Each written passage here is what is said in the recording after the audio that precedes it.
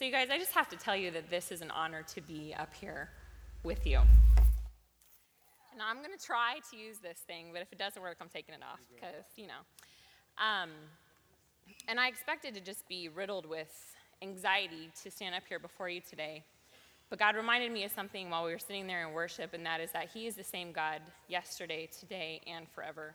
And he's walked with me through all things in my life, and he's going to walk with me in this too.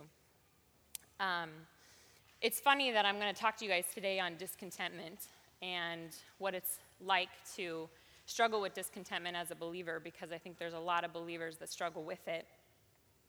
Because this week I have struggled with it so much. And it's because I have spent the last 3 months at home with my beautiful son and my husband. And excuse me if I'm emotional, that's just how the Holy Spirit manifests itself in me, so bear with me. But I'm getting ready to go back to work. And it's not a job that I love. It's a job that is a really good job. It pays the bills, but it's a lot of work and demands a lot of my time. And to think about going back there and leaving my newborn son and my husband and all the fun that we've had this summer is really hard for me. But as I was worshiping there, God just overwhelmed me with his joy. And that is what I want to talk to you guys about tonight, is that his joy can triumph in that discontentment. I became a believer when I was 3 years old. It's one of my earliest memories, and it's one of my most vivid memories. I come from a first-generation Christian home, so neither one of my parents grew up in Christian homes.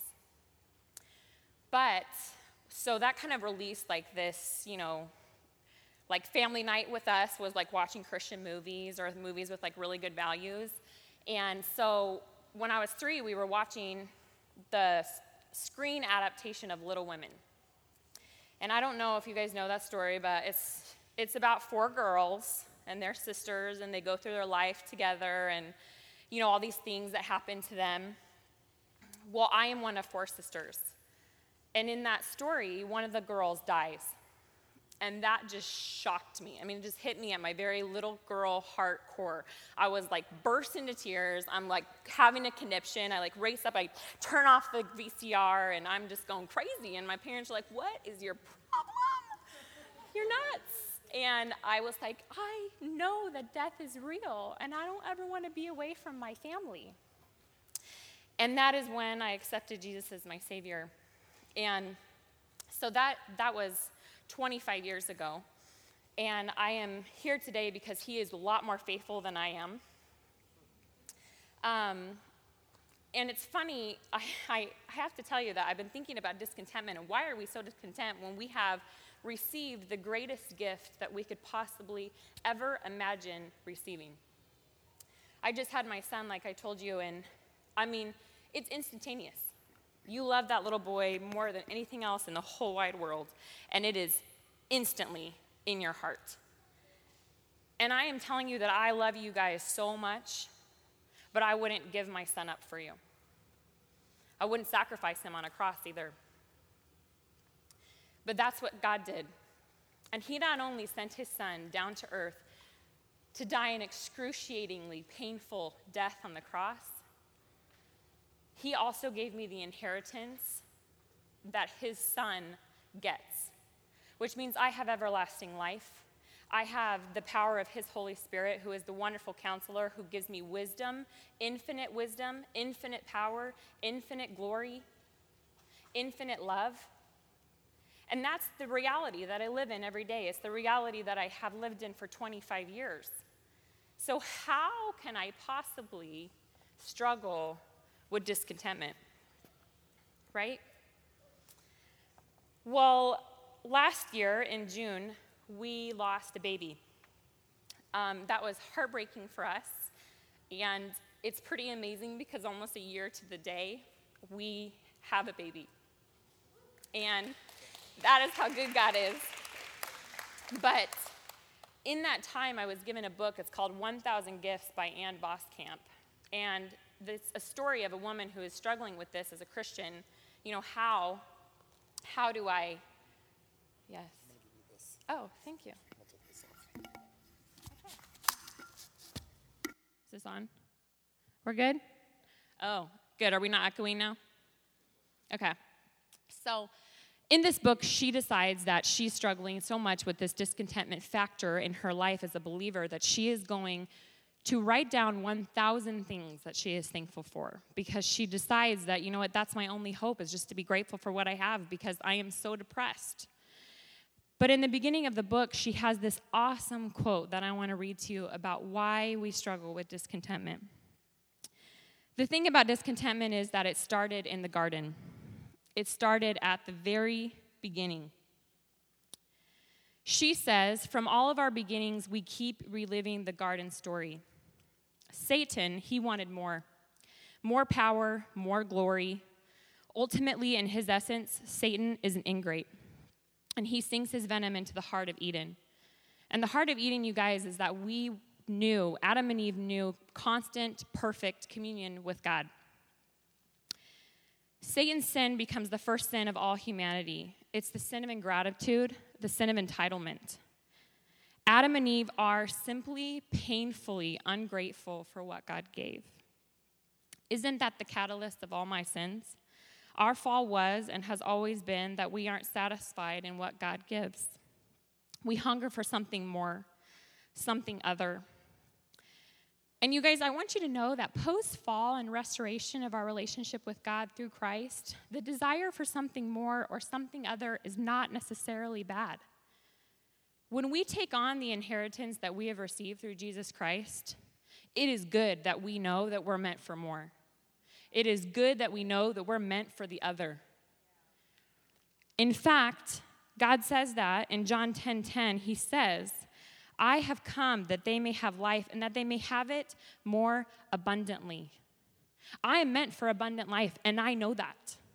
So in the midst of my trials, in the midst of my day-to-day mundane or a season of life that I don't really want to be in, there is a sense of discontentment, yes, from the garden, but there's a sense of discontentment in the sense that I know I was meant for more, and I believe that God has more for each and every one of us in this room. But I also believe that Satan, who is that ingrate, is still my enemy. 1 Peter 5:8 says that we need to be sober and be vigilant because our adversary, the devil, walks about like a roaring lion, seeking whom he may devour. That's his sole purpose, is to destroy you and to halt the spreading of the gospel.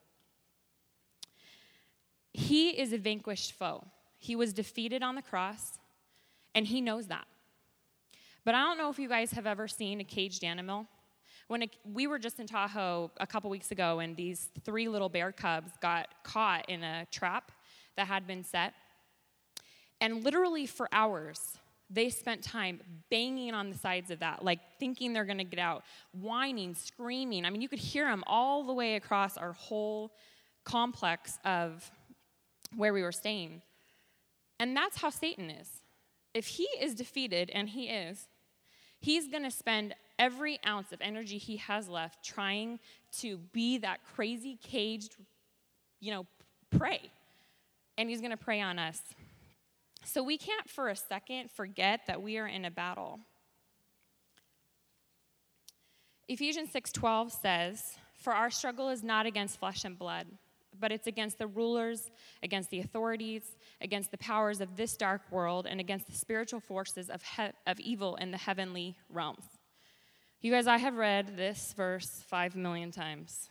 But when I was getting ready to talk, I realized that this is crazy to me, that we are battling against the powers of this dark world, and we're also battling the powers of the next. They don't get tired. So the minute that I get up in the morning, they're already battling against me. They are. They're battling to keep me back in that garden mentality where I can be discontent. This means that every good thing that God gave you, Satan came to kill, steal, and destroy it. This became really apparent to me during Jared and my first year of marriage. He shared his testimony with you guys. He's come out of a lot of crazy things. And he is one of the best men I have ever met. I am married to the man of my dreams, and that's the truth. But I realized in our first year of marriage that although that is a wonderful, amazing gift of marriage, just that covenant alone makes Satan very angry. And I need to give you a little bit of background because otherwise it will seem crazy. But I met Jared a couple months after I got out of college, and we became pretty good friends. And that created a friendship for about a year and a half. And in that time, I realized that he had a lot of stuff going on that caused him to make a decision. And eventually it led to Christ. So I need to let you know that because he did share his testimony, and he is a believer and a miracle. But he made a decision in October of 2010 to book himself into jail. He didn't have to serve that time. He could have done work project through a couple of things that were going on in his life. But being the man that he is and deciding to stay sober, he decided to do some soul searching in there. And he said, hey, would you come visit me? So I did. So our courtship began in jail. And that sounds crazy, I know. But a couple years previously, I was walking with a girlfriend way before I met Jared. And we were like girls do. We're like, what kind of guy are you going to marry? And I'm telling her. And literally, I said two things. I said, one, I'm going to marry a man who's ethnic. Why I said that, my husband is Mexican, I have no idea. Okay? Secondly, I'm like, I'm going to marry a man with a crazy testimony. And she's like, Whitney, you're nuts. Why would that be like your like qualification? I don't know. I don't know. But I really wanted that. I wanted somebody who understood grace like no other, and someone who has a testimony like that does understand some grace. So maybe it's because I need it so much. I don't know. But so when he tells this story, he will tell you that I fell in love with him immediately. But I didn't. I tell a different version. So just so you know. That didn't happen, but Jared, good try. So anyway, our courtship began in jail. We wrote letters back and forth, and I fell in love with the heart of this man who is deeper than you could ever imagine. And we got married 12 days after he got out of jail. 12 days. So let me say one thing. When someone comes out of that lifestyle, it's an awesome thing, but it makes Satan really mad because he had him. He had him in his clutches, and he was pulling him down fast. And when he got married to me, and we made a decision to serve the Lord in our home, that made him mad. So our first year of marriage was really hard. Not to mention the fact that we didn't really do a lot of preparing for marriage, except for 3 months in jail, which isn't really preparing. And so we took on a lot. Our first year of marriage was so hard that everything that could go wrong did. And I was extremely discontent. And we're both looking at each other and we're like, what did we do? Why would we have chosen this? And you know what is crazy? We lived off of $10 every single week for grocery. We went to the, dollar store, and we would get those 10 for 10 pizzas, okay? Yeah? Anybody else? Come on. I know someone else had to have gone something through that. But there was an onslaught of attack for us that year. And what I realized out of that is when you are beginning to live out your God-given destiny, and that man lives out his God-given destiny, it makes Satan mad. And that's okay. So, through that first year of marriage, God began to teach me a lot about joy, and in the midst of trials, there are very specific lessons that I feel like God taught me that I like to share with you guys. With every blessing, there is a battle.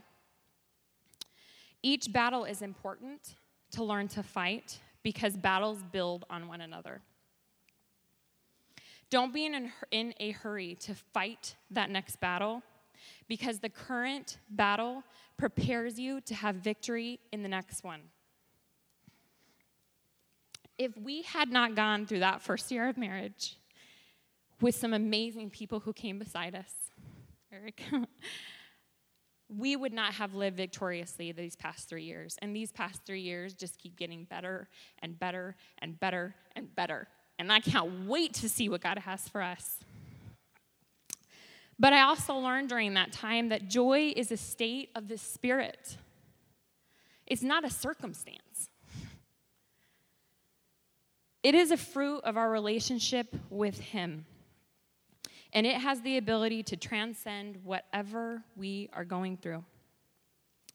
Galatians 5:22 says, "But the fruit of the Spirit is love, joy, peace, patience, kindness, goodness, faithfulness, gentleness, and self-control." And I don't know about you guys, but apart from His Spirit, I don't have a whole lot of those things. John 15:5 says, "I am the vine and you are the branches. If you remain in me and I in you, you will bear much fruit. But apart from me, you can do nothing." You guys, we have a huge fig tree in our backyard, and I hate it because it gets figs all over my yard, and my 3 dogs eat them, and then they get it. Oh, it's terrible. And then they track it in the house, and I'm like, oh my gosh, it makes me so mad. But this fig tree has taught me a lot about fruit, because the minute that fruit falls off the tree, those figs dry. They die. They're not good to eat, and I know because my dogs do things with them that are not good. So they die. They're dead. They're instantly not good for me to eat. So apart from that tree, there's no fruit. And our joy is like that. And if we continue to remain in Him, we can have all of those fruits. One of the easiest things to do when we are in the midst of situations we feel discontent in is to isolate. It's pretty tempting, actually, because the last thing you want to do when you're going through stuff, or maybe you're not going through anything that you feel like you should be discontent about. You know, like when you have a great job and you're like, why do I feel so content in this great job? Because it's a lot of work and there's so many people who need a job, and how could I possibly feel discontent in this? You know, that's hard to admit to someone, right? But the thing is that isolation from God and others makes us easier to destroy because we're alone. If Satan can just get you isolated, he can destroy you. He can. In fact, the scripture says in Hebrews 10:25 that we should not give up meeting together, as some are in the habit of doing, but we should encourage one another. Ephesians 4:12 says, though one may be overpowered, 2 can defend themselves. A cord of 3 strands is not easily broken. When we were going through that really rough time in our marriage, there were 2 people that we could really call, and I can tell you that we did isolate some because we were just going through so much. There was like nothing to give. But I had a woman, her name is Michelle Bigelow, and Jared had Eric. And those people met with us often and gave us counsel, not requiring anything in return. And I can honestly tell you that without those 2 people, we would not be here today. Our marriage would not have made it. In fact, about halfway through that first year, we both looked at each other and we said, we better try as hard as we can and get these people in our lives as much as we can, because I'm telling you that if it's still like this at 1 year, I am going to leave you. It was bad. But because those people were faithful, we survived. And we have a great marriage. I feel like when I was preparing to speak tonight, there was something that God really laid on my heart. And that is that, and I'm going to just take a minute and just say it, because I felt like He wanted me to say it. When we're talking about isolations, it's really easy to leave the church when we get hurt by the church. And I just want to tell you that if that is you and you're sitting in this room, I am so sorry that you have been hurt. But I can tell you that after walking with God for a pretty long time, you start to realize this journey is not something you can do by yourself. I loved what Eric preached last week about resolving our issues and forgiving. You know, unfortunately, the more that you get to know someone, the greater power they have to hurt you. My husband knows me better than anybody else in the whole wide world and can destroy me with one word, and I can do the same because I know him pretty well, and I know what would hurt him, and I can bring them down pretty fast. And in the church, we do so much life together, and we get to know each other so well that it's pretty easy to get hurt. I am not perfect, and I know that the church is comprised of really imperfect people, and that's okay. But that's something you're going to have to accept if you're going to be in the church. And I just want to tell you that if you're here today and that has been your story, let someone speak healing over that. Because being in part of the church is pretty awesome.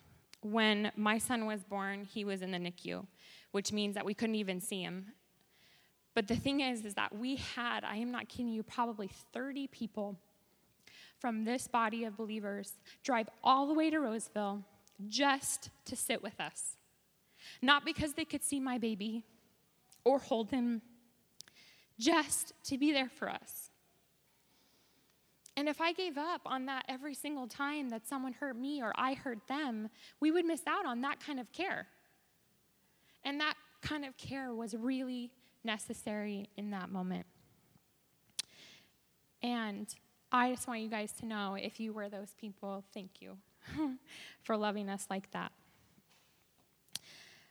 I want to end tonight with a last lesson that was pretty profound to me as I was reading through the 1,000 Gifts by Ann Voskamp. And you guys need to know that I'm like a buffet reader, okay? I pick 7 books and read them all at the same time over the course of 5 years. So I never finish one.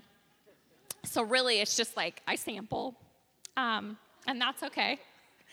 But she has a quote in there that I love, and that is that thanksgiving multiplies.